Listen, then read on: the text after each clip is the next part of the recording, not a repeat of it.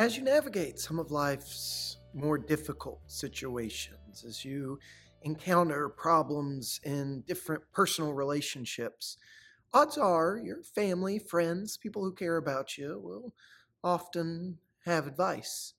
But before you take it too much to heart, there is something you should consider. It's probably wrong. Because the way that people normally behave is not the way of Jesus. Just listen to how Jesus himself preached about it in Luke chapter 6, starting with verse 27, where he says, "But I say to you who hear, love your enemies. Do good to those who hate you. Bless those who curse you. Pray for those who abuse you. To one who strikes you on the cheek, offer the other also. And from one who takes away your cloak, do not withhold your tunic either. Give to everyone who begs from you. And from one who takes away your goods, do not demand them back. And as you wish that others would do to you, do so to them. If you love those who love you, what benefit is that to you? For even sinners love those who love them. And if you do good to those who do good to you, what benefit is that to you? For even sinners do the same. And if you lend to those from whom you expect to receive, what credit is that to you? Even sinners lend to sinners to get back the same amount. But love your enemies and do good and lend expecting nothing in return, and your reward will be great. And you will be sons of the Most High, for he is kind to the ungrateful and the evil. Be merciful, even as your Father is merciful. Judge not, and you will not be judged. Condemn not, and you will not be condemned. Forgive, and you will be forgiven. Give, and it will be given to you. Good measure, pressed down, shaken together, running over, will be put into your lap. For with the measure you use, it will be measured back to you."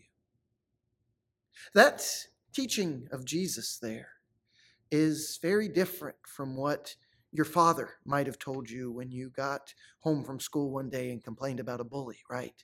Where if somebody hits you, you hit them back twice as hard. It's very different from what we see from our celebrities or hear from our political leaders. It's probably not much like some articles that you Googled as you were navigating difficult issues, and that's the point. It was different when Jesus said it too.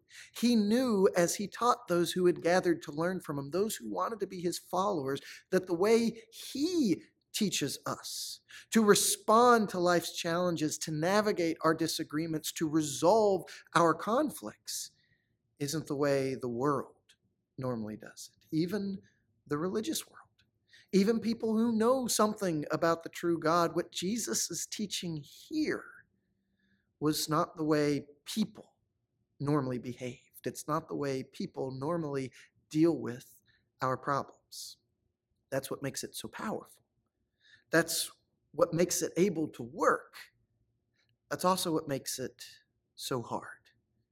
And if you're going to be a follower of Jesus, it's important for you to recognize that up front.